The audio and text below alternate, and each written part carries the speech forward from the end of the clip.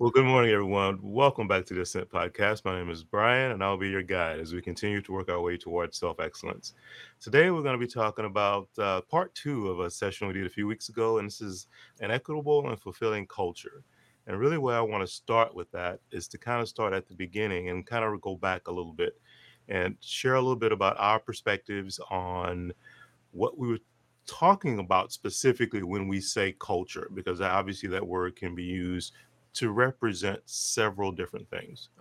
So I'm going to toss it to Vince. He's going to share a little bit about when we say culture, what we're talking about, especially for Mhm. our session today, but then also in a more general and global sense of culture and how some of the things we are going to speak to will apply specifically to corporate or business type cultures, and others are going to speak more to a more global, more universal culture. So, Vince, how are you this morning? And how about you share a little bit about just culture in general and what we're looking at? Good morning. Thank you. Thank you. So, maybe a little bit background before I start.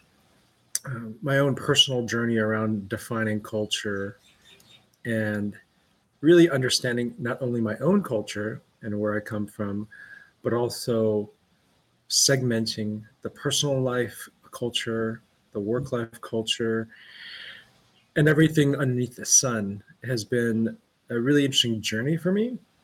Hmm. As we are defined by our ethnic culture and our cultural culture of how we grow up, Mhm. and we start to identify all the different values to which each of those cultures hold, then, it's really then about looking at, does your cultures align up and have a consistent theme and journey and whatnot. And that's really been a lot of how I've been defining what culture is to me.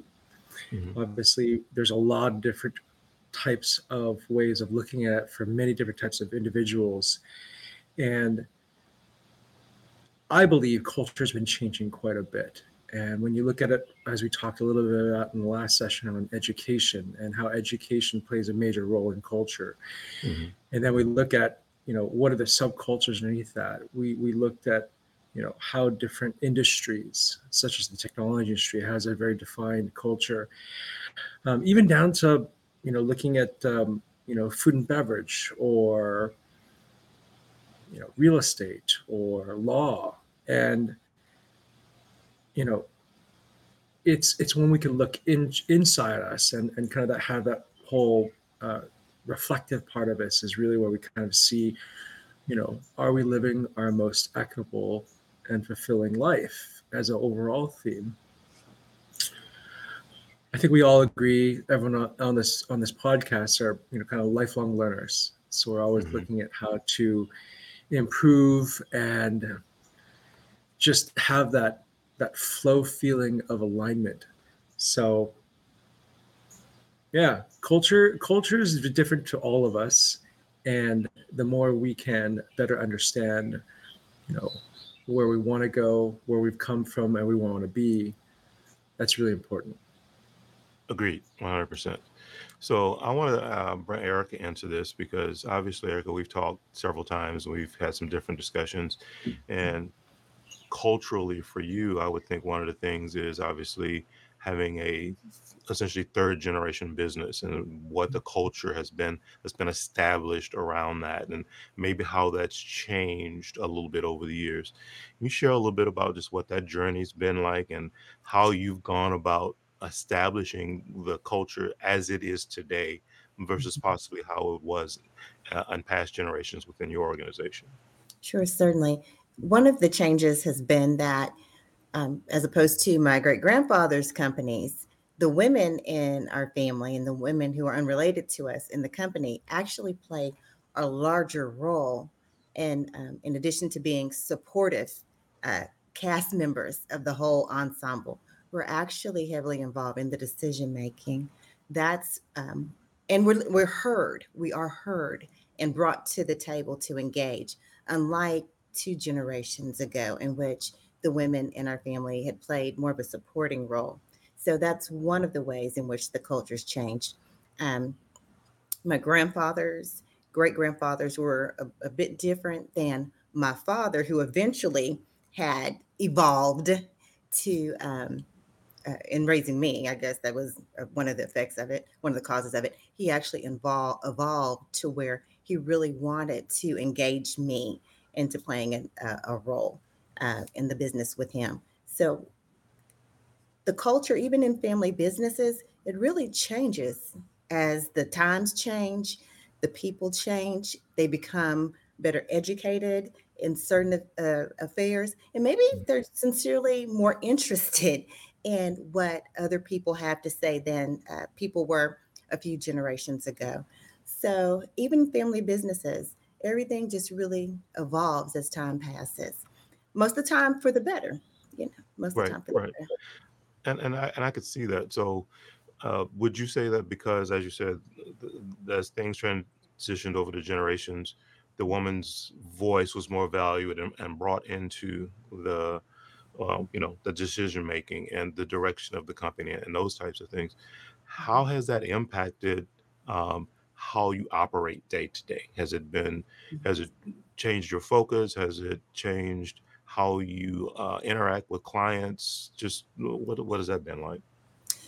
It really, the way that it's changed is that I've realized that you have to have some type of cutoff period because you still have to have a life. You don't want to necessarily copy the way men had worked a few generations ago by working yourself to the bone and not really enjoying your family life, not really enjoying non business related activities after work.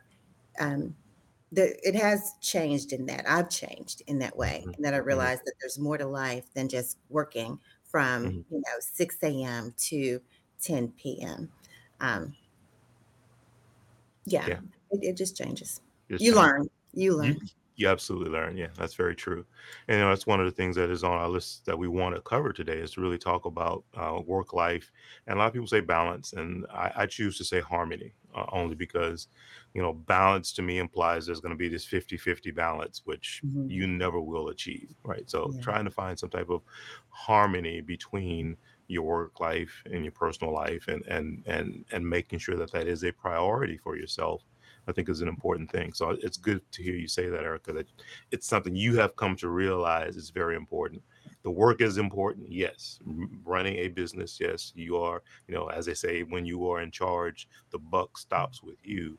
But Mhm. you need to pull back a little bit, I think, sometimes where that buck stops so that you Yeah. can have some balance or harmony within your life on both sides of the fence. Vince, I saw some smiles from you, so I think you have something you'd like to share on that. Yeah, there's a really interesting quote by the famous management consultant Peter Drucker, who stated, "Culture eats strategy for breakfast."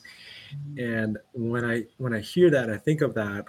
I think of the role culture plays in all aspects of almost pretty much everything. It comes down to, as Eric was saying, the power control. Uh, it comes down to all the different types of structure we use.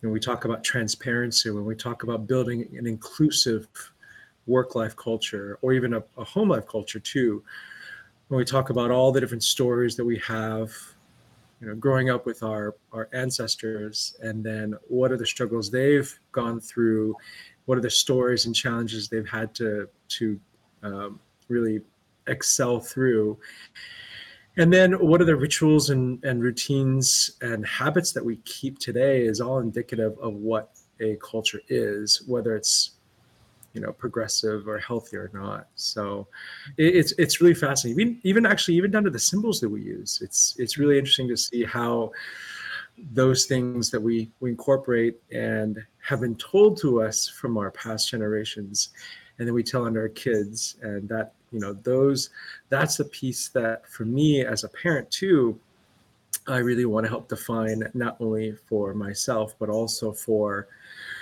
future generations to come, because it's so important. It's probably the most important thing we can do. Hmm. Agreed, 100%. So, Chris, I want to ask you a couple questions too, because obviously, coming from the food and beverage and restaurateur industry, a very different culture that's there. Because most times, not always, many times, you're dealing with younger people, sometimes college students, those type things.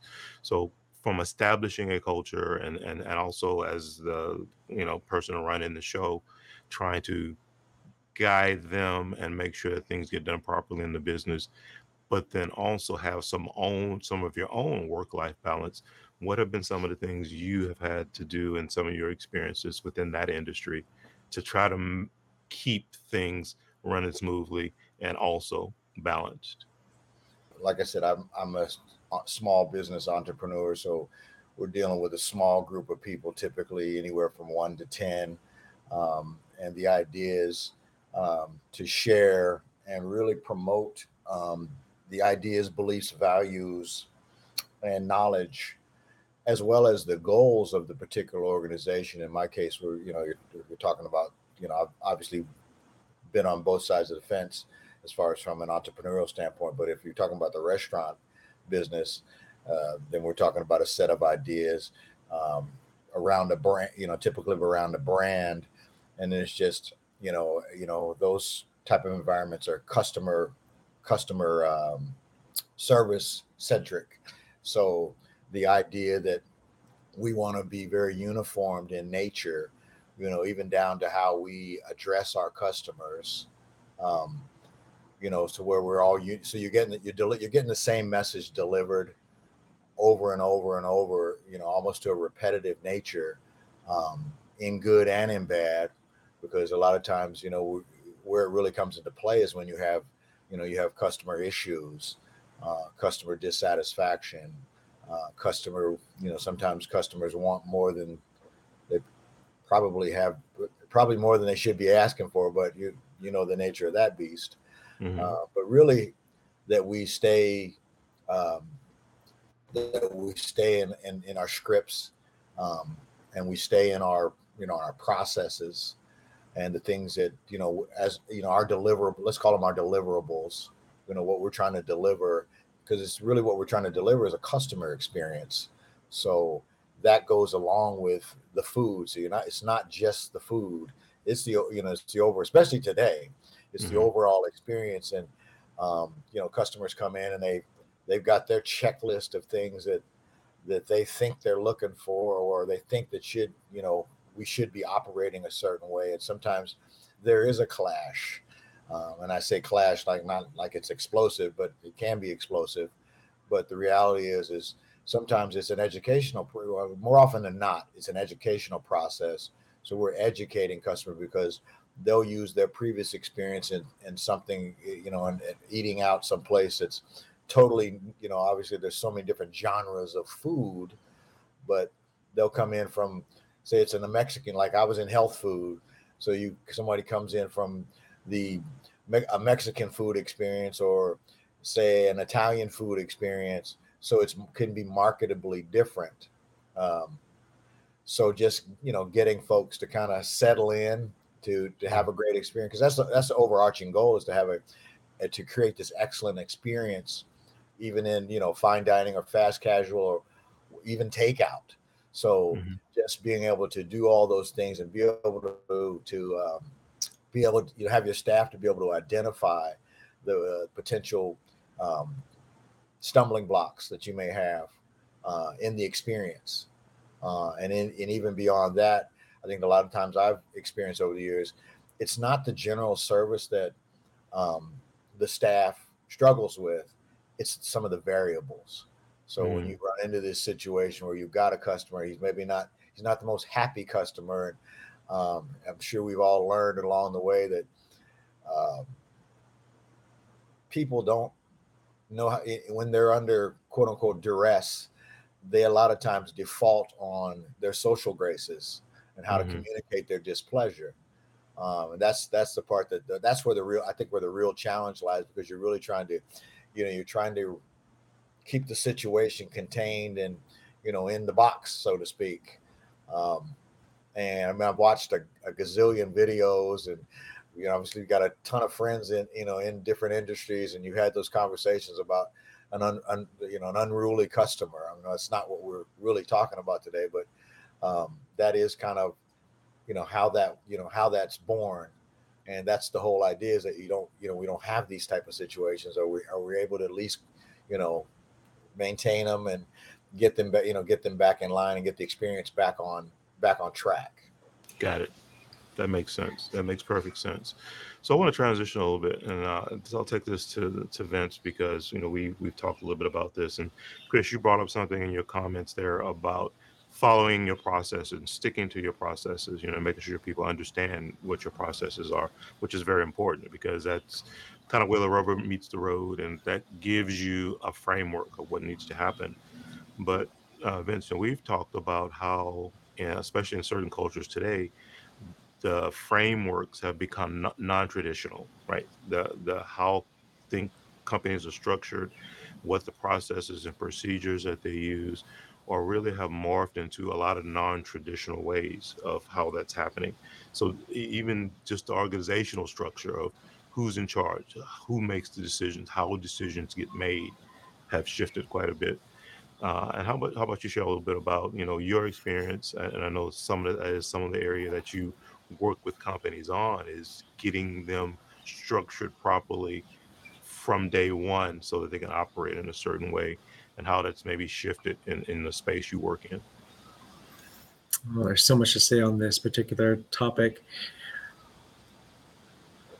One of the things that I think about when I walk into a new culture, and you said something where you said non-traditional, and I think that's just such a growing shift in mindset. And little side tangent, but relevant to culture. I just got back from Burning Man, and there's some really interesting research on Burning Man as what's called a temporary autonomous zone. Hmm. And there's it's looking at culture in particular, to how might we be able to get 70,000-80,000 people to come together and work cohesively, collaboratively, inclusive, and achieve a similar outcome in terms of everyone feeling they have not only ownership but also feeling they have equity, so that, as these 10 principles of Burning Man, they leave the location either as good or better than they actually found it.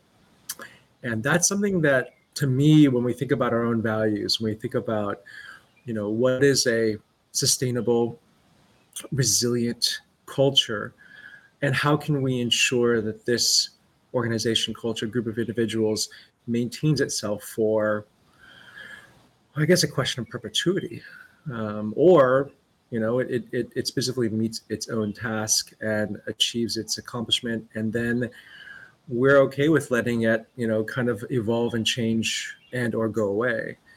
Mm. So as a organization kind of really looks inward, and I think all too often we Google values and we think about these things, and you know we do our different prioritization of what keywords resonate with us. Hmm. And that's definitely something that's really fascinating to look at, because I think, does it truly represent what is the ethos and what is it that the founding members want to accomplish and achieve? And then if that's not aligned, that's really where you start to see this divergence, this kind of different path, where the founders, the leadership, are not living their most truest values. And that's when dissent comes in. That's when this whole world around, you know, uh, we can call it jealousy, but it's more so just this lack of distrust or mistrust. Hmm. And that, to me, is really, really fascinating, because, at the end of the day, the individuals you hire on, the individuals you bring into your organization, especially as for smaller businesses like Chris was mentioning, they will define and they will evolve and they will change the culture of the organization. So it's, there's, what's the age old saying, hire slow, fire fast. Mm. And, when you look at the industry, to which is food and beverage, that's really interesting to see, because when you look at food and beverage, or a lot of these churn and burn businesses, I would go on a limb and say a lot of that culture that's been traditionally defined is pretty toxic. Mhm. And just identifying what a toxic culture is just, it's a starting point. Mhm. Mhm. Agreed. Agreed. So, and I'm glad you brought that in about toxic culture, because that's kind of one of the things I wanted to mention with that too, is two pieces. One, you mentioned the ethos of an organization, and I think it's one thing to have an ethos, which I think is important. What your missions and visions, and how engaged you want your organization to be in the community, and many things like that. But you say it, you stick it on the wall, it's posted on, the top of your web page or whatever it is. But are you actually living your ethos? And are your actions aligning with the words that you've chosen? So I think that's another important piece of it that companies to look at from a culture standpoint is identifying the culture and establishing it is one thing, but living it, and as you said, in perpetuity, right? The goal of it is not to live it for a year and then let it fall off the edge of a cliff. It is to have it structured in a way so that it's something that can be carried forward on and on and on. And things change. I mean, obviously COVID shifted a lot of our lives and the world and our perspectives on different things. So you might have to revisit what your ethos is, and what traditionally or non-traditional things you have within your organization based on how things in the world in general may shift. So I think that's another piece of it that companies maybe fall down on. They have a certain vision or mission that they want, but it might need to get revised and revisited so often, and making sure that that's part of, as Chris used the term, part of your processes from a leadership standpoint. I think that's important. Any other thoughts or comments just talking about non-traditional business or non-traditional organizational structures? On that point, I agree with you all. Making sure that we bring in people who believe in our ideal, believe in what we say our culture is, so that even when we as leaders fall short or have an off day, that we surround ourselves with people who will hold us accountable and remind the group of exactly why we're there and what we're working towards. Um, and then sometimes the organization that we create and that we love so much, because we've added all of these awesome people, the organization sometimes grows way beyond the original founders. And I think that's a time when people should realize that it's time to make sure we have successors who can really take an organization to the next level, even if that means that we are in some ways pushed out of a particular role. Mhm. When we actually create something that we love and it starts to take root and grow, sometimes the people who are the founders, sometimes those ancestors really aren't the people to take a company to that next level, because the next generation is well prepared and they have unique ideas to fit the culture of that time. So um, Absolutely. that's And Vince, I see your smile, so I know you got to jump in there. Yeah, Eric, I'm really curious. You know, was your family law practice, your business, coming back to, I guess, is it your grandfather that started it? my two grandfathers actually had farms, and Okay. one had a barbecue restaurant slash little entertainment center. Yeah. And then And my other grandparents, they had like service industries, like a tailor, and then also a barber shop. would you say that their culture was very supportive of, hey, the next generation is going to take over, or I'm doing all this to support your involvement, and openly saying, one day this will all be yours, or you'll take this on? Because I feel like some of the best mentors that I've had in my history have been folks that have kind of really, I would say, swallow their ego and their pride, and would say, hey, it's not about me, it's about you, and how can I make you, evolve and be the best. And really, it's really kind of putting in there those values of, like, I don't have necessarily the best way. It was appropriate based on what I had to go through in my own challenges and etc. But hopefully you instill those core values, and then they will make the decision, whichever the decision is good or bad, and you'll learn from it. Do you feel like your family business has kind of evolved that and kind of given you, because one of the things you mentioned in the beginning was this really power dynamic of control, of allowing you, and really pulling out or reducing the whole gender inequalities piece. Mhm. They did. They wanted me to go and explore. They gave all of his kids an opportunity to see what we particularly enjoyed, because I think they made Mm. so many different sacrifices that they were of the mindset, we've worked so hard and been through so much that we really want you to accomplish your dreams. Many of the women, for example, my grandmothers, were the smartest women I know. And if they were born in this day and age, they one of them probably would have been a doctor. Another one could have been easily a president or vice president of some major corporation, large corporation, easily, but they just did not have those opportunities.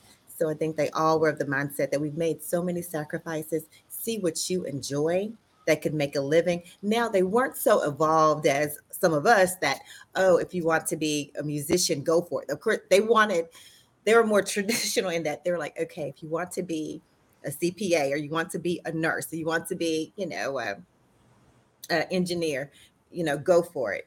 Um, but they definitely didn't force us to go into their fields. They were very open minded that way. Mm. They wouldn't have minded if somebody took over the farms and things like that, but they didn't insist.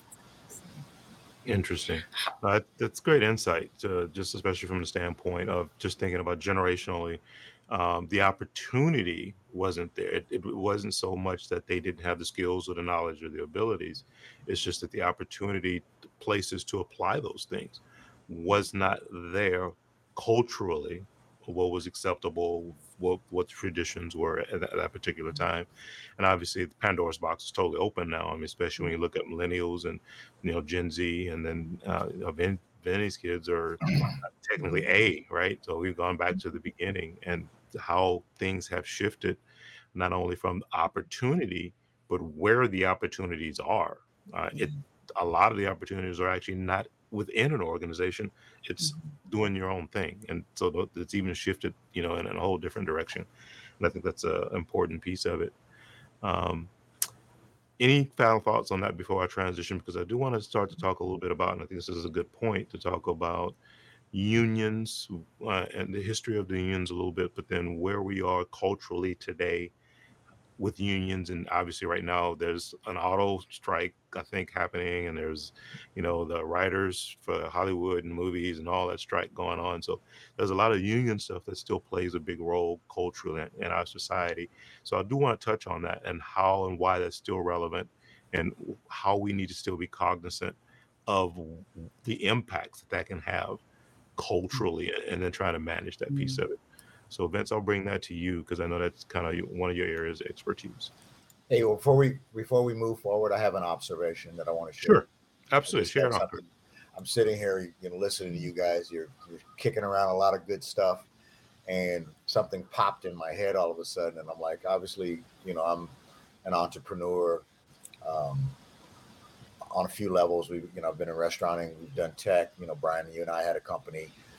We're looking at maybe having another company.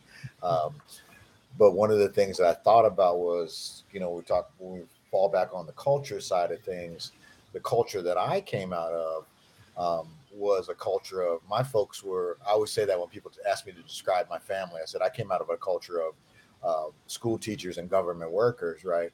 Obviously, the wild card is I have a famous writer in my family, but for me, obviously, so I was on that track of coming out of the being a child of the 70s. You were looking for that factory job Mhm. or that situation, that bit of comfort. Back then, it was good. We talk about the union here for a second, but you came out of that. Well, I got to, I'm from Ohio, so the whole thing was to find a union job, get Mhm. cushy in there, and then unless you screw it up, you can get paid for the next 35, 40 years, hopefully. Um, Mhm. so my entrepreneurial spirit was born after that, because basically the union for myself as a young person, I tried that route. I did try it. Don't get me wrong, because that's that's what that's the cloth I was cut from. But I got rejected, and I look back on that. I remember I went to work for Kroger, Kroger Mhm. grocery stores. Grocery store chain, yeah. I went to work for them, and like I said, the whole plan was to get in there and get in the union, and it's just gravy at that point, right? Well, they rejected me, and as I thought about it, as I moved forward in my life, and I look back and I laugh, and I was like, well, they rejected me because I don't think that they thought that they could control me, and that's really what at the end of the day, that's what happens when you're in those type of situations, because they realize if once you get in, it's really hard to get you out, unless you put yourself out. And um, so I remember after the Kroger incident, I actually went to work for Dayton Tire and Rubber Company, another union shop. And so I played a little more. I like to say I played ball with them a little bit more better than I played ball with the Kroger folks. And I remember after, because it's a 30-day type of deal, you go through your 30 days, and then they either give you the thumb up or the thumb down. And I remember like it was yesterday. The guy said to me, and this is how they talk back, back home. I mean, I would not allow somebody to call me a boy today, but he said, and he said it, it was kind of from I don't think it was a malicious being called a boy from this particular individual. Like he said, well, boy, we're gonna let you in. You're in with us now. Cool, mission accomplished. I didn't think anything about it. I just knew I was going to be able to get, my checks were going to, as long as I showed up, my checks were going to be uninterrupted. So, but it was the funniest thing to have those two experiences. The one where I got rejected and the other one I got accepted. But like I said, clearly I had other, there were other things brewing inside of me. And I believe me, I met you, Brian, through corporate America. I've done my dalliance in corporate America. I got a lot of years under my belt, but clearly there was something else that was brewing inside of me that really sent me down this entrepreneurial track. So it was, I was confused for a while. I'll be honest with you. I struggled with all of that. Well, I kind of wonder if it's confusion or more clarity, because when you think about your first experience to your second one, did you and your mindset and perspective change based on being rejected from the first one to then evolve and be like, okay, you know what, I can make this work. I got to give this a fighting chance. What was it in your ethos and your mindset? Or did you stay consistent across the whole board saying the Kroger family just wasn't a good fit for you? Mm-hmm. Well, probably at the end of the day, it wasn't. I mean, I wasn't interested. I mean, as much as the fact that at a certain point in time in my career, I segued into the restaurant game. The Kroger business was food, was theoretically food. Um, I just don't think I think the overall makeup of it all is what I think. As much as they rejected me, I think I rejected them. If we're being, if you're looking at it from Yeah. both sides of the fence, I just think that whatever culture, because here we go back to culture. So they were trying to impart their culture on me. And I guess at the end of the day, I was like, I don't know if this culture is for me. But at 18 or 19 years old, what do you actually know? You know, I mean, if we're being honest, what did I know as an 18 or 19-year-old?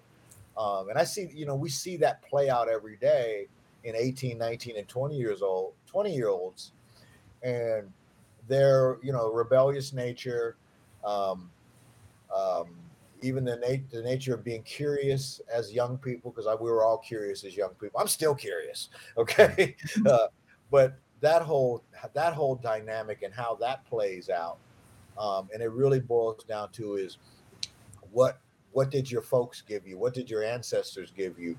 What kind of processes did they give you? Um, like I said, coming out of a school teacher, government worker, environment, even down to how I talk. Now, I've talked. It's funny. I've talked like this in my entire life because I was pretty much shaped like clay. We didn't talk slang in my house. It was, the conversation stopped when slang got on the table. I mean, it'll just come to a screeching halt. What did you say? And after a while, you understood when that what did you say came out. Clean it up pretty quick. Let's clean up the verbiage, and appease those people and move and keep it moving. Yeah. Yeah. So that's a culture onto itself, right? Yes. So that's exactly what we're talking about. So, and that's why we go back to where we started with this talk, defining culture.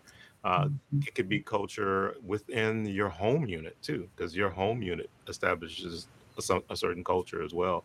And because I can relate to that 1000%, because slang. I mean, if I said "ain't" in my house, the stares I got from my mother or my grandmother were like, "What ain't?" That's not even in a dictionary, which back then it wasn't, right? So Right. you can't use that word. I mean, so it was, you were quickly corrected on those things. So, like you said, being shaped like molded like clay, absolutely, is was part of the culture, as far as how we were raised in. Even So down that's to the your piece of it too. How where your the culture, and then we talked about this too, how there needs to be, or there is an alignment between your values and the culture that gets established around that, right? And I think that's another important piece of it. Yeah. I think with now that you mention it, we're talking about families. I don't know if I ever phrased that to my daughter that way, and that it's a culture. Like, what is the culture around you?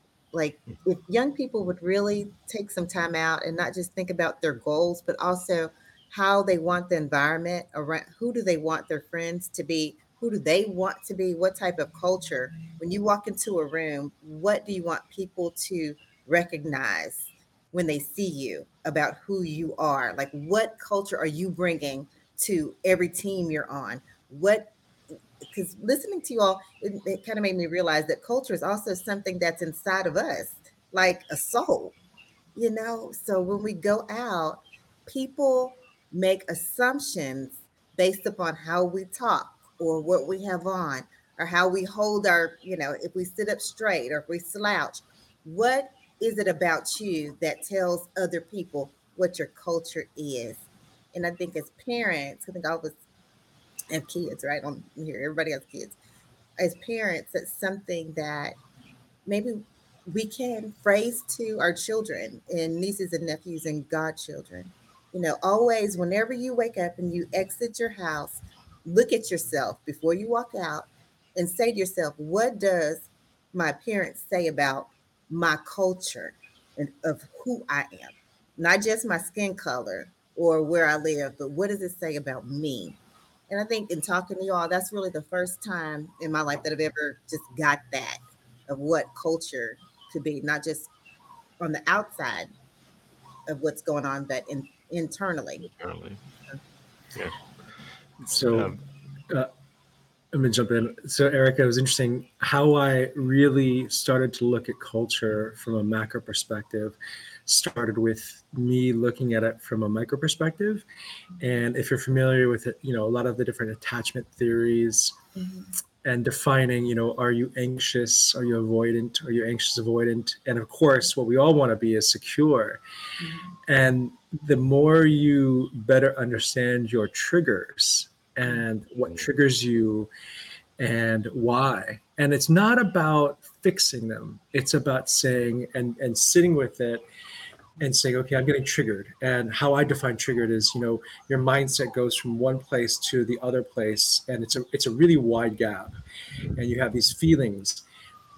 And the more you start to just pause and see this trend of triggers, you start thinking, okay, well, maybe I got it from my grandparents, based on some of the different fears, some of the different stories they would share with you in terms of, uh, don't put your hand out the window because it could be, chopped off by a car or something. I don't know. It's just, it's all those little things kind of seem to add up and influence your life.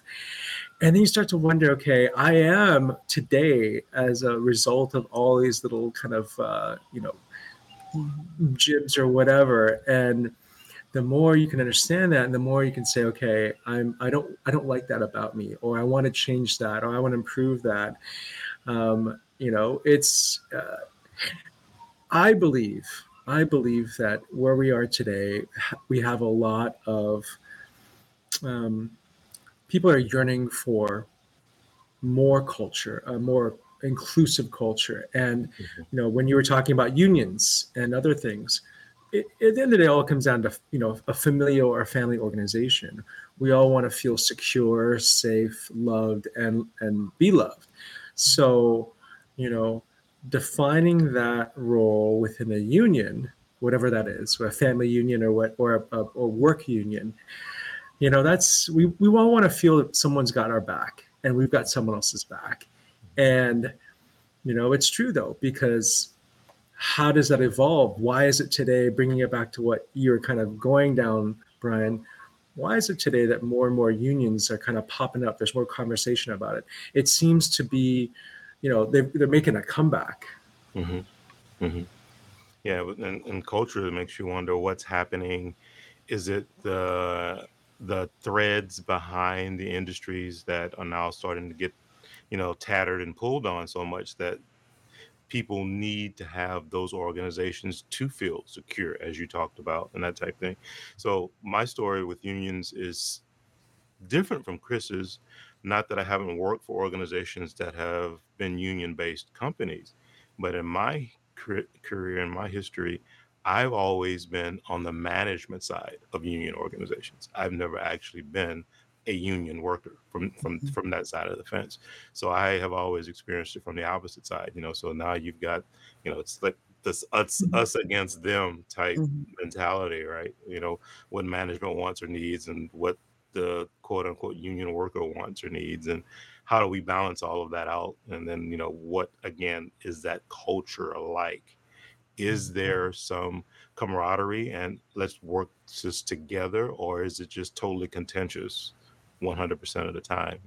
And different organizations culturally are structured in kind of one way or the other usually, but there are times when there can be some cohesiveness between quote unquote the union house side of it and management side of things. And I think figuring that out culturally, and you as a leader, and obviously a lot of the people we're trying to relate to are the leaders out there. I feel, and again, just I get one vote. That trying to figure out how to culturally make it more cohesive, and even though you have different objectives that you want from one side or the other, try to have those objectives be working towards a common goal or a common culture, or however you want to structure it. I think is important. Well, I want to transition then to what I think is the burning thing right now. And as you said, you just came from Burning Man, which was an Mhm. amazing experience for you. One of the big topics that I think is really happening culturally today, and culturally both from as micro as the family to as macro as the world, is equity, inclusion, racial bias. And these are all very big terms. Obviously, LGBTQ and transgender, right? So all of that is happening right now. And if you've been following the story, and I don't remember the Middle Eastern country, but there's a Middle Eastern country right now where essentially historically in those areas women were to be covered, and they could only show their face, and these types of things. And a few years back, I guess this woman decided, you know what, that's just not who I am trying to stand up for my liberties. And big hubbub all around it. But now it's gotten to a point where she's really created this movement within this country. And they were showing some of the video traditionally of what it would have looked like in this country 40 years ago, and then what it looks like people walking down the street today. And you're just like, that's a huge change. And culturally and legally, the government still saying no, you can't do it, and these types of things, but the women have taken it on to say, no, this is a movement. We want these freedoms. We want to be able to express ourselves in these particular ways. So that's part of what we see, I think, as a trend of getting a feel for what is acceptable, not acceptable, what causes these undercurrents, these subcultures, as Vinny talks about a lot of things. So I'm going to throw that on the table, and Mhm. Vinny, I know you have some things you want to share with that, and we'll go from there. You know, inclusivity is such an important piece as we have evolved our culture to ensure that all the different facets, especially those kind of cultures of minorities, uh, one have a voice. That voice is heard, and that voice is recognized. Mhm. And so, it's interesting to see us as a society. And you brought up the hijab, and the coverings. And when I think of that, I think of, well, I want to honor someone else's culture, but then honoring someone else's culture, and it might not necessarily being accepting it in the sense of like, okay, I would, if I was in that culture, I would also keep those traditional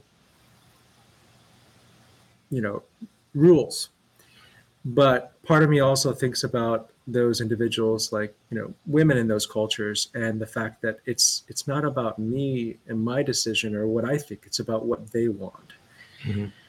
And so going back to giving that voice, and going back to times are changing, and going back to how can we support everyone's, I guess it's a really interesting question. I would ask Erica, et cetera, too. It's like, how do you define what is intrinsically tradition versus the why? Like, why is it? I think from a lawyer's perspective, it's like, well, get back to the original intent of why this rule was made.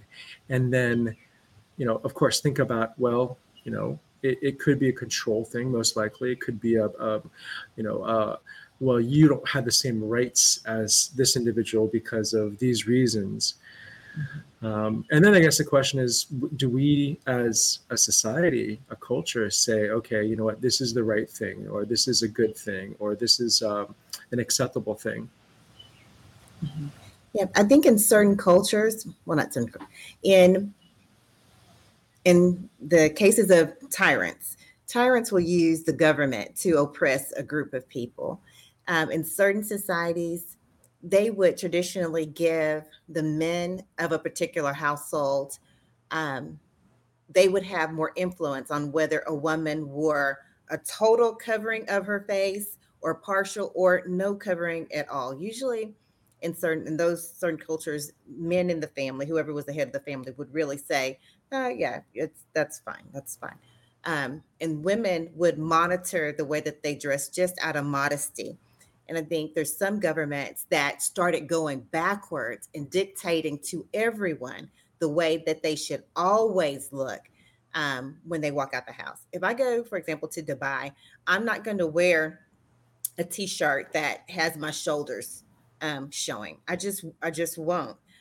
Or something that shows skin below the collarbone, even if it's not showing breast, just out of respect of where I am and the traditions there. Will I wear hair covering? No, no, not necessarily. If I go to an event and the host is that's the way that they run things in their household, I'll be respectful as a guest of that family or that company. I always try to take into account how I'm making the other person feel and respecting the norms there. But Mhm. lots of times the government, people will use the government to oppress a group of people, whether it's women or people who are gay or people who are just in other ways maybe different than the ones who are in power.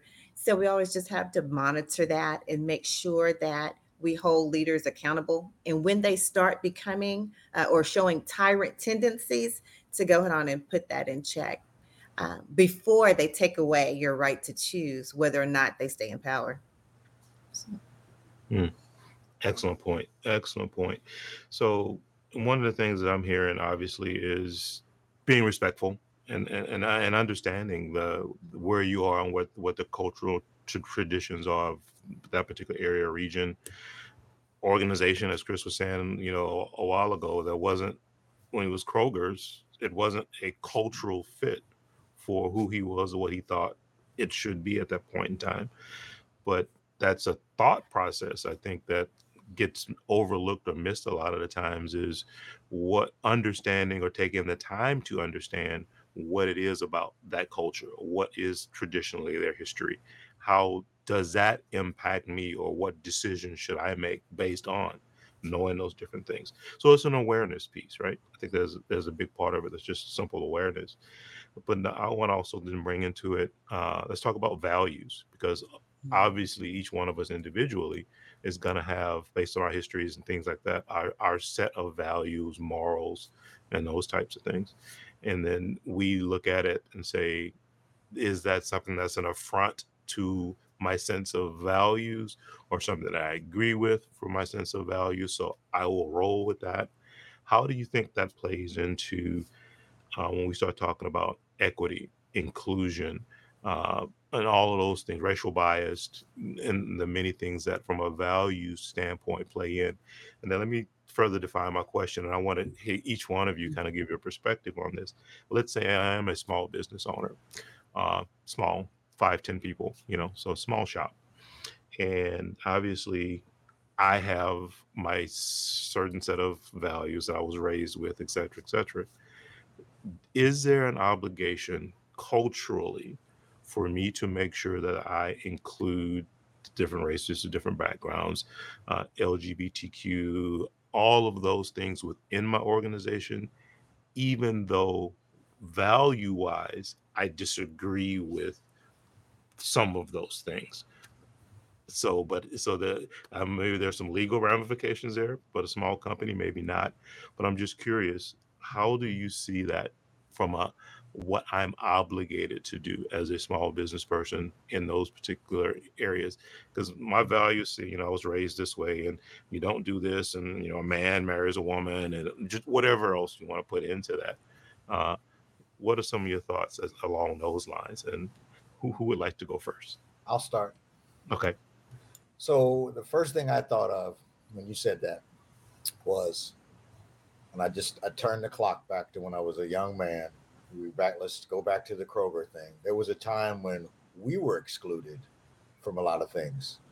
It was just the natural world order, the way things worked back then. So there was you know that, I mean, uh, Erica, Brian, and I'm gonna say Vinny, probably you to a lesser extent, because our experience is a little bit different than your experience. But the reality was we were that group that we were knocking on the door. We were trying to get in, and there was a lot of rejection along the way. Trust me, I've been rejected. I've been rejected more than I've been accepted, but that has made me the person that I am today. So now you segue forward and you ask the question, when it's our organization, what are we doing? Well, you know what? If I wanted to take the easy route, then you cherry pick. So I'm cherry picking the people that I'm comfortable with, that I feel like I can make a part of my culture. I feel like I can share my inherent beliefs, value systems, rules, processes, whatever, so far and so on. But the reality is, the way I'm built, the way I've been built over the course of my life on this planet, is that I've gravitated to wanting to include as many people as possible. There was a time, and I laugh about this sometimes, because to me it's not funny, but it is my reality. Is I remember my first transgender friend.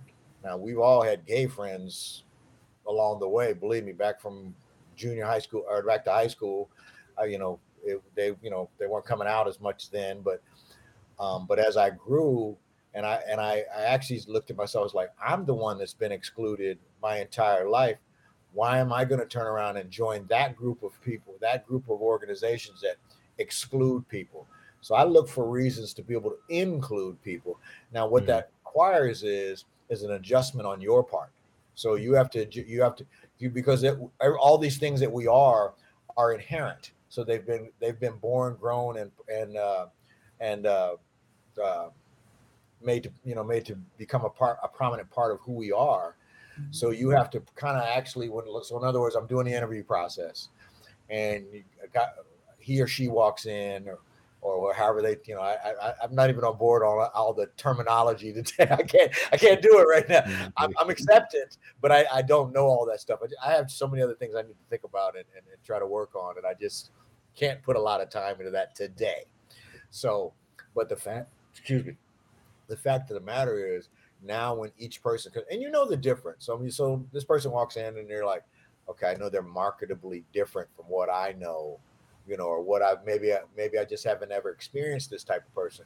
So what I'm trying to do is figure out ways to include them as opposed to the old way was let's figure out how we can exclude them quickly. That's the way it was. Let's figure out how to knock them out because they're different. Well, now I come into my mindset when I come into it is you see the difference right out of the gates 5 minutes from having a conversation with these people. You know that they're different.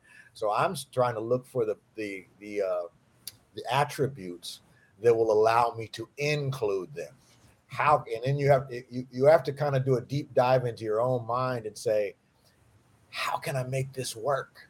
Because there's a part of me that knows what it's like to be the interloper, the outsider, and I don't want to be that guy. I don't want to be the guy that keeps promoting that type of behavior in our society. So the theory for me is I want to leave it better than I found it. So I'm a builder. This has been it's been in my mind since we got on this morning. When I talk about cultures, I want to build cultures, and I want to build cultures that are unique in their perspective, that they're well represented across the board. That's important to me. I'm going to tell you right now, that is important to me. I get up every day, and that's how my mind works. When I'm interacting with all these different types of people, because that's what we got today. I'm on a little bit of a rant, but let me finish.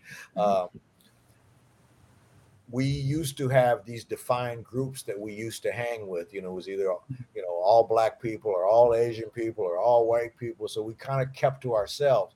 Well, we're in a whole different ball game now because we all mix. I mean, if you look, we were talking about that yesterday in our meeting that we had.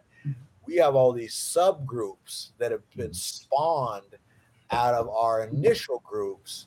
And I actually look to that. I look forward to it. I mean, I get excited when I get to go into a room and I look up and there's maybe only two of my kind in there, and then there's a bunch of different other folks. My curiosity, my antennas are up, and I'm all tingly and I'm ready to go. Vinny held me hostage yesterday, but he held me hostage. I was a willing participant. Let's be clear on that. But he had someone that he was going to meet with that through our conversation yesterday, in our initial meeting that we had, I found myself curious and I wanted to attend that meeting. So I basically trashed my whole day to go hang out with him so I could meet this other person, which I was really happy that I did. I was really, really excited. Totally different guy. I know he's got some totally different things that he can bring to the table. But the conversation I had with that person, it was amazing, the perspective that I got. Yeah, excellent. That's what I look for. That's what I look for a lot of times is, can you give me some perspective that's not the perspective that I already have? That I have. Absolutely. Eric, I'm going to come to you next, but I want to unpack something that Chris brought up in what he was saying there. And Chris, one of the things I think you were saying I really kind of gravitated to was, figure out how to include versus how to exclude. And I think that is a mindset, though. That is a personal mindset. That is something you have to consciously make an effort to have that happen. But I think that's a great way to look at it. The other word that came into it was diversity. And one of the things that I believe gets overlooked with diversity is how valuable it can be, as you were just saying, Chris, to get those other perspectives. Because if you only have people like you who had life experiences like yours, there's so much you're leaving on the table, right? Because you're not getting those diverse perspectives. So I think that's a key component. So Eric, I wanted to see what your thoughts are, because I know just based on the swim lane that you're in, culturally, what you've established where you are, and then obviously some family history, that I'm sure there's a lot of pieces that revolve around this. Yeah, sure. When Chris was talking, it really reminded me of some of the lessons that I just teach in Sunday school to the kids, right?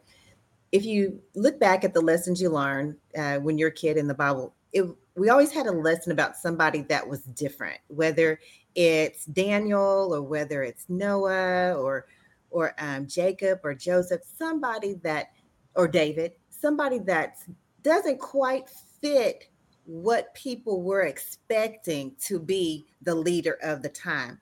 But what ended up happening is that person, those people had a particular skill set that added to the lives of the leaders in which they were under at the time. So they all brought something new that the community didn't recognize that they needed. So just like Chris was saying, you look for people that have things to add, different perspectives, because you might have a dream and you don't know how to connect the dots, right? And everybody else around you has the same kind of thought pattern that you have, but you meet somebody that's grown up someplace different. Maybe you're Muslim and they're Christian, or maybe you're, an Egyptian pharaoh and this person's a Hebrew who was sold by his brothers into slavery into your country, and you have him down in some prison, but he interprets dreams. Do you not want your dream interpreted because he's a Hebrew in your prison? Or are you going to tell somebody to go and get the Hebrew dream interpreter so that you can take whatever your position is to the next level? And that kind of is, I'm taking that exactly as what Chris is explaining. You want to look for people who have things to add that you don't have, and the people that are around you don't have either. And don't be so stupid as to think that because someone is different, that they can't have something to teach you. Absolutely, 100%. Erica, thanks for sharing that. Vince, what about you? And I know you have a thousand things, but let's get into it. It's interesting. I've been realizing, at least in the last 2 decades, that I'm very grateful for the fact that I grew up and moved internationally, pretty much most of my life, and it's that exposure. And when you folks were talking about looking at different people or different perspectives or what's different about us, for me, food was always the big connector. Uh, you know, uh, some people would say, they call them foodies or whatnot. And I just have a general appreciation for different types of palates and different types of flavors and experiences. So I remember fondly growing up in these international schools, and we would have international, day, and all the parents would kind of bring or make, different cuisines or different snacks or different things. And for me, that was always a really fun kind of event because, I might not completely know or understand an individual's culture based on the garments they wear or the rituals or different types of practices they have, but at the end of the day, we think about the different brains we have, our brain, our emotional brain, and then very few of us really talk about it, but it's a growing movement around our gut brain. And to me, if you're if you're you're satiated, you're satisfied, you've eaten a really amazing, let's just say healthy or great meal, and you're surrounded by people that you might not know, you're feeling pretty good. And you're feeling like, okay, and it's almost like I can be more vulnerable because something very major part of me. And I think about when there's times where I'm hangry. When I'm hangry, I'm just I can't think. And so I really believe the more we have in breaking bread, the more we do in terms of connecting people, traveling. Oh my goodness, like just travel and have that general spark of curiosity to understand different people, and start somewhere, whether it's starting and looking at museums or restaurants. In my case, like I actively look at different restaurants and I mark them on my Google Maps. I'm like, oh, when I'm in the vicinity of a different area, I'm like, I'm gonna go there. Absolutely. Absolutely. It's interesting because I look at that, and what I taken away from what you guys have shared so far is this.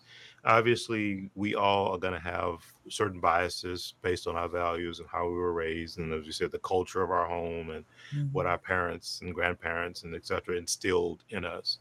But the overarching message that I'm hearing, though, is that we need to figure out how to maybe dial that back, at least from the standpoint of judgment, and you're right. Yeah. And to say, if I can dial that back from judging the other person, judging that other situation, whatever it might be, to just truly look at the essence and the core of who that person is, or what that movement's about, or whatever else, and not place all of that judgment on it. To look for, as Chris said, what are the things that are good in it? What can I do to be part of or to include it either in my life or vice versa, right? So I think that's a key piece, and that's what I really took out of this is to open my eyes to say, okay, get away from that judgment piece and look beyond that for the other pieces and parts that I think are probably more relevant, especially when you talk about being inclusive and being fair and equitable, and as we mentioned, diversity. All of that I think is really relevant. So that's the part that has me kind of sitting back now, going, "Wow, that judgment piece and what to do with that." Because you have to But remember what hundreds of years ago, people traded. People were in the trade industry. They didn't go, oh, these people are Christian over here, so we're Muslim. We're not going to go and trade something with them. They traded. We're all interconnected. correct. So the idea now that, oh, I'm not going to provide this service to this particular group of people, we can say, oh yeah, it's based upon your value. But I tell you what, hundreds of years ago, Christians would still go and sell. Muslims would still trade with people who believe differently. Hmm. Um, of course, I don't know if they had any moral qualms about it, but they did it. Hmm. So what people are experiencing now, the decisions that people are making in businesses now, it's not anything new. And the world keeps running. So if there's certain laws in certain locales, but if you don't want to provide a service to someone because of a bias that you have, you're really doing, I think, in most cases, a disservice to yourself because you're Yes. missing out on an opportunity to learn from them and from allowing them to be around you to learn from you. So inclusiveness is very, very important. Yeah. Agreed. 100%. So I want to throw something else out there too. Vince mentioned, the ability to travel and live in different places and cultures around the world. And I think that's another important enlightenment piece. And, not everyone gets that opportunity, but I highly encourage everyone, if they get an opportunity to travel, especially internationally, to do it. And it's a quote that I read, and I don't remember the exact verbiage of it, but basically what it was saying was, a man can never dip his toe in the same river water twice. And you go, well, what does that mean? And then it breaks it down to basically say it's a river, so it's flowing. So the water you dipped in before has moved on, A, and then B, whoever you are as an individual, from the time you dipped your toe in the first time, you are now a different person. Even if it's just the experience of doing it the first time, the experiences of doing it the second time is now filtered through the experience of it happening the first time. Does that make sense? So you have changed, even if it's moments later, right? So it's a very interesting thought process when you think about that, and that's kind of the ebb and flow of life, and being more open and accepting to understanding that things are always evolving and changing and growing and moving in different directions. So unstick yourself, basically, I guess is the message, and be more open to realize that it doesn't always have to just be this way. You can shift, change, grow, evolve, experience more, be more diverse, have less judgment, on and on and on and on and on and on. So from my chair, that's kind of my, I guess, final thoughts of what can I do as an individual to help myself understand and appreciate culture and cultures better, and to build better cultures. but then also what can I start to push into the universe to help the universe itself be a better culture. And so that's kind of my takeaway, and I guess I would say my final thoughts. What about you guys? Who has final thoughts and kind of a summary of where we've been today? Like I said, and I'll reference back to yesterday's. I'm sorry you weren't in the meeting yesterday, Erica, uh, with these three guys. But we talked about a lot of things, and one of the things that kind of stuck with me that Brian said yesterday was the idea of reinvention. So when he said that yesterday, and I don't remember what the context of it was, but I immediately thought in my mind, because I've these last, I don't know, 1.5 to 2, almost 2 years it's been a lot of peaks and valleys for me. I've been in the valley more than I've been on, been up on the mountaintops. Um, and through all this process, I mean, I've had some trauma I've dealt with. I've had some loss, um, so far and so on, everything that goes along with that. But through all this, I stayed the course to my principles and what my beliefs are, what my dreams are, and what I really want. That's what I think a lot of people do what I thought a lot of people don't do is they don't, when things aren't going well, they tend to abandon the things that they really, really want out of life. Your core things that you're looking for. I've got core things I'm looking for. Um, and what I found through this process was, because it's always I ascribe to the theory that I can learn something new every day I wake up, and that's why I interact with so many different people, because I'm on a knowledge hunt. Mhm. But what I walked away from yesterday was, I am in this period of reinvention. I am starting to really like who this version of me is, which I think is a big key in your everyday existence. Do you have the ability to look in the mirror and say, you know what, I like this guy today, or you know what, how you behaved yesterday, I didn't like that guy yesterday, and things, and being able to, um, um, what's the word I want to use, to be able to self-assess where you are in your life, and to try to keep it fresh and keep it moving and keep it evolving. And that's been a big thing for me. And here's the kind of the ironic part of it is, I've really, really focused in on that. We were talking about that yesterday, how technically, and I always say that, people are like, technically I haven't worked in a year. Not, what I mean, like really everyday worked. I got stuff going on, so it's not like I'm not, but I've allowed it to come to me, as opposed to me going out and hunter gatherer type situation. But what I've done in that time frame is, I've worked on my mental fitness. We were talking about that yesterday also, and I think mental fitness is a big part of just the whole culture picture as a whole too. And there was a time when people didn't talk like that. We didn't talk about our mental fitness, our mental health, and things of that nature.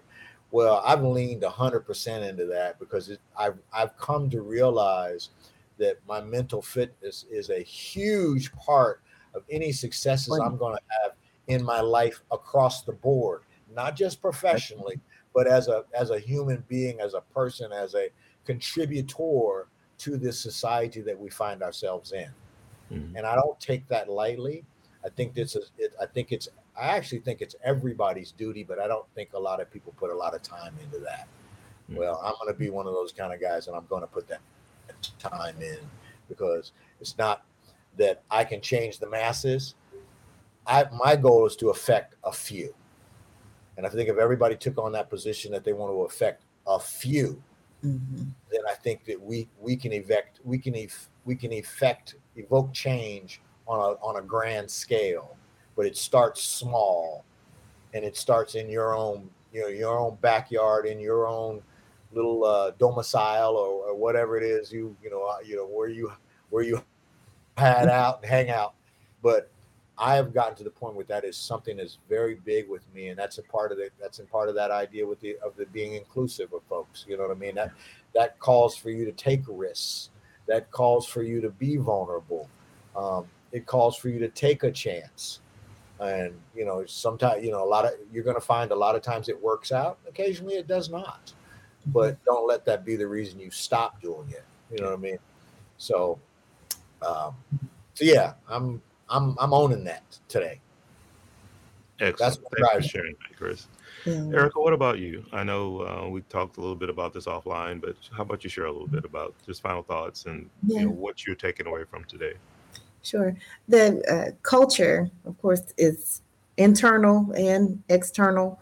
But one of the things that I'm hoping that people will take away is to take time to reflect on the culture that's within themselves and the culture that's within their homes. And like Chris said, the few people that are around you, we're all trying to, well, we see people all the time trying to make big things happen in the exterior world to all these other people, but making an impact and being inclusive inside of our own homes and with inside of our own small friend groups can make the biggest impact, because we can help other individuals close to us be fueled up so that they can go out and be a blessing. But like Chris also said, when it comes to the mental aspect, it's hard to make an impact on those 2, 3, 4, 5 people if first we don't make an impact on ourselves and take out that time to mentally be in a good space. And in order to be there for our loved ones or those 2, 3, 4, 5 friends we want to touch, we have to make sure that we insist that we get the space to take care of ourselves. That's a non-negotiable. If you Mhm. want to really impact culture, you have to take care of yourself first. Take care of your internal culture before you worry about making an impact on anything or anybody else. Because if you don't, it's just going to be toxic. The internal culture is the work everybody has to do first if they want to really make a difference. So that's my take 100%. on it. Thank you for sharing. That's excellent because you are so right. That self awareness, self accountability piece of it is just so deep. And as Chris mentioned, your mental fitness and understanding where that is and what Vince used the term triggers are and different things and just all of that and being able to start to compartmentalize that for yourself so that you can be overall healthier, happier, more connected. All of that is very, very important. So, Vince, how about you? How about you wrap it up for us today?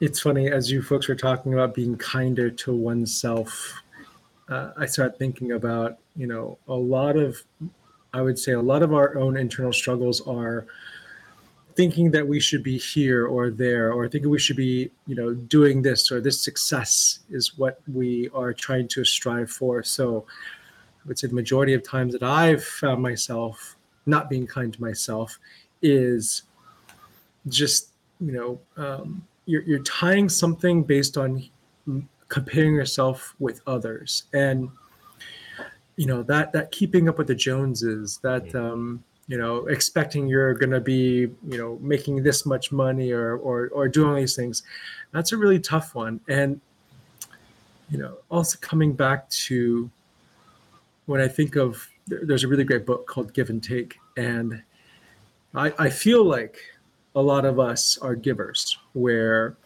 we appreciate, enjoy sharing information and supporting others. And there's a really interesting kind of psychology around givers where they feel guilty and ashamed by taking time for themselves. And it's interesting to think about, if you don't take time for yourself, like Erica was mentioning, that's when you burn out. That's when you just feel frazzled, and then you're no good to anyone. Like I would fondly tell my kids that if I don't work out, I'm just I'm just not a nice person. It's because I have all this energy and all this frustration. I didn't need to take time for myself too. And it's beyond just doing that. It's also, going off and taking a long walk, or being in your meditative state or whatnot. So, as a lot of the folks talk about, using meditation and other things to help center yourself again, I think as I grow older and as I move on, definitely, those sagely words of wisdom are even hold more truth today and in the future than ever before. Yeah, absolutely. Well, folks, this has been amazing. I really appreciate all of you getting up and joining and sharing your thoughts and comments. Again, culture, as I think we've kind of learned today, and that's why, and I'll go back to the beginning of this, and we were defining what culture is, because I think people do lose sight of how broad that word is. And as Erica was talking about, she didn't even ever think about, what's the internal culture like, and whether it's internal to you as an individual or even just the family unit, right? Because there is a culture that's established there. We tend to always want to make it, macro versus, being really well defined in those small spaces. But the thing Erica was just saying a moment ago, as far as it, I think it really is in those small spaces that it comes out from. It's not the other way around, right? And we are so influenced today by social media and this and that, which is the global view of what culture is supposed to look like, and this is what your lifestyle is supposed to look like, and all of those things.